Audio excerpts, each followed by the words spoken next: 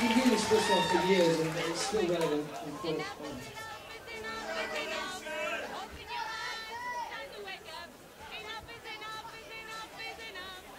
We're taught that after the war the Nazis vanished without a trace, but battalions of fascists still dream of a master race. The history books they tell of their defeat in 45, but they all came out of the woodwork on the day the Nazi died. They say the prisoner of Spandau was a symbol of defeat. Whilst Hess remained in prison, then the fascists they were beat. So the promise of an Aryan world would never materialise. So why did they all come out of the woodwork on the day the Nazi died?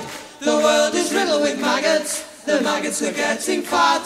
They're making a tasty meal of all the bosses and bureaucrats. They're taking over the boardrooms and they're fat and full of pride. And they all came out of the woodwork on the day the Nazi died. So if you meet with these historians, I'll tell you what to say.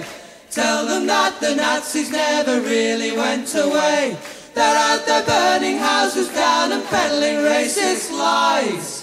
And we'll never rest again until every Nazi dies.